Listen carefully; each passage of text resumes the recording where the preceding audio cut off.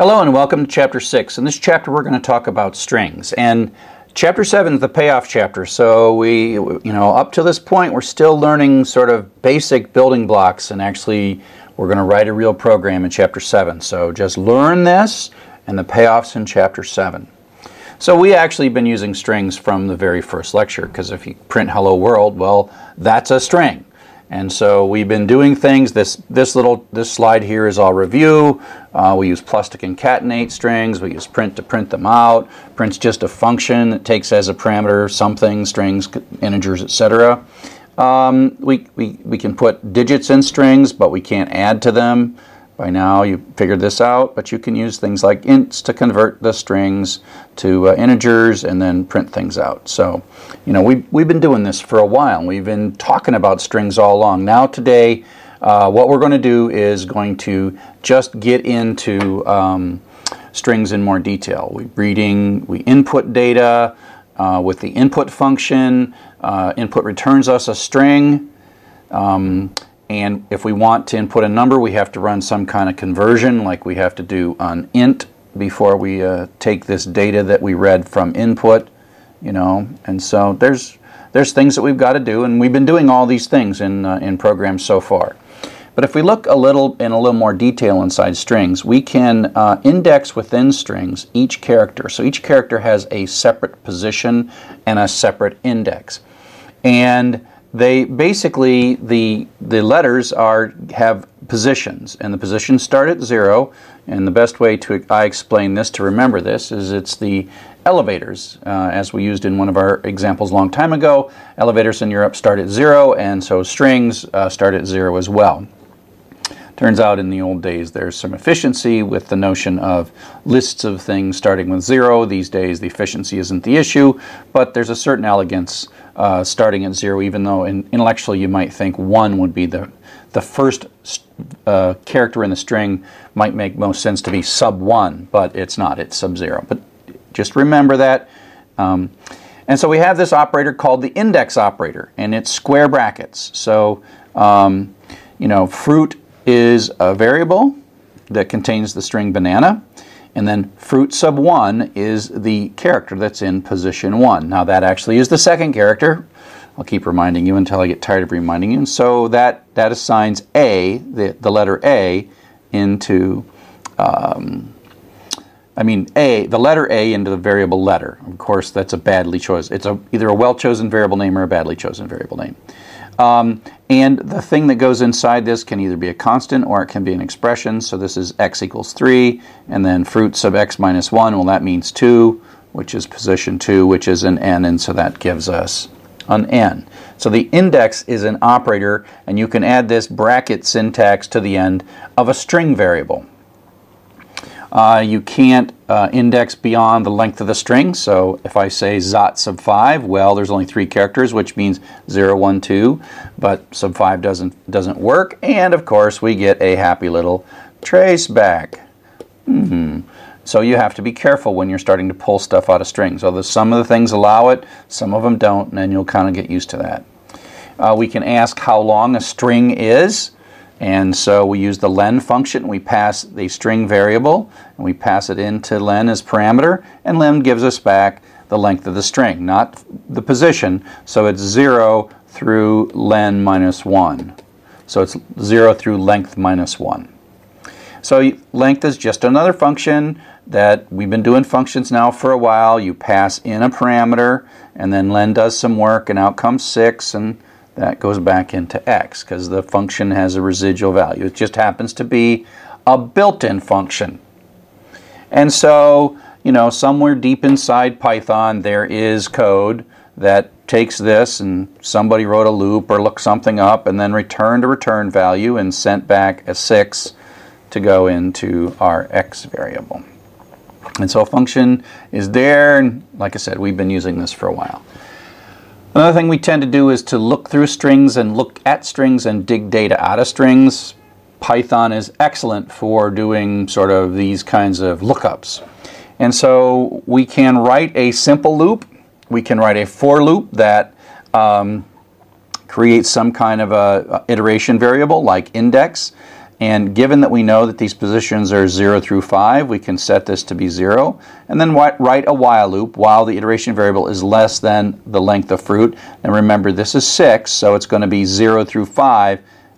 0 through 5 are the values we want to generate.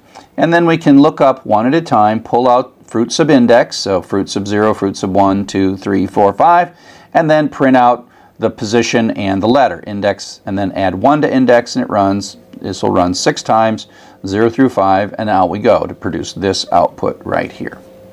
And so that's one way of looping through strings. That is a basic indeterminate loop, but we construct carefully an iteration value, and work our way through that loop data. The other way is to use a determinate loop, a for loop. And generally when we are able to use a while loop or a for loop, all else being equal, we generally prefer a for loop. And so here we have the for keyword and fruit, and it's an in. And so for letter in fruit, well, that just says letter is our iteration variable, and it's going to take on the successive values of each of the characters. So this loop is going to run 6 times, and letter is going to be B-A-N-A-N-A, banana. I'm always terrified when I make these slides that I'm going to misspell banana, because somehow I always think that there are 2 N's somewhere. I don't know. It's not one of my favorite words to spell. I actually didn't choose banana as the constant. The author who I borrowed the textbook from, Alan Downey and Jeff Elkner, they used banana, and so I'm still using banana. So some of the jokes in the book aren't my jokes. They are the jokes of Jeff and Alan. So here are just 2 equivalent, so you can have the while loop. They sort of both do the same thing. They both just print the letters out one time through. Each of these loops runs 5 times. But you can see how the determinate loop, the for loop, is a prettier loop, unless you truly somehow need to know this number as you're going through the loop. But if all you're doing is going through and you want to touch in order each of the characters of the string, you then simply write a for loop, because it's more elegant. The less code you write, the less chance there is for you to make a mistake. And so the fact that these are equivalent, this is 2 lines of a loop, and this is 4 lines of a loop. That's twice as many places as you could make a mistake, because you might, misspell index or something. I mean, why even make an iteration variable if you don't need to make an iteration variable? And so we can do things that harken back to our iterations and loops chapter, where anything that you can do in those things, like look for the largest letter, look for the smallest letter, search to see if a letter exists, or say count the number of A's in the word banana. And so that's what this is doing. And so we have a counter. So again, we do something at the top of the loop, we're going to do something in the middle loop, and then we're going to print it out at the bottom. So we start our counter at 0, we're going to loop through all the letters, and then if the letter is A, then count equals count plus 1. This is kind of a pattern in a loop where we're noticing something, and instead of like we did it earlier where we said found equals true, well, we're going to count them this time. So if we have 1, we'll get 1. If we have 0, we get 0. And how many ever there are, but there should be 3 because it's going to run 3 times, and there's 3 A's in banana. And so this is a conditional within count. We've seen counts, we've seen conditionals in loop in prior chapters. And so again, I love the in keyword in Python. It again reminds me of set notation in algebra. If you're a math whiz, if you're not, don't worry about it. Or maybe you will be a math whiz and you'll say, "Whoa, this set notation reminds me a lot of the in keyword in Python." So again, it's for iteration variable letter. Again, don't get stuck with letter. I just happen to be using it here in banana, and that is for each character in the string banana. Run this loop once, changing the variable letter to be the particular character that we're pointing at. And so it's taking care, for is taking care of a lot for us, right? And so this is sort of this really smart for loop.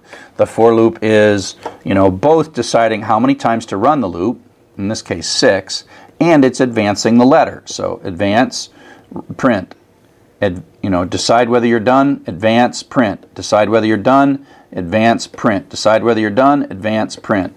decide whether you're done, advance print, decide whether you're done, advance print, decide whether you're done. I am now done because we're done with that particular string. And so you can think of the for as, magically doing all of this for you, of both deciding how long to run the loop, when you're done or not, and moving down through all the successive letters in the loop. So up next we'll talk a little bit about additional things that we can do with strings.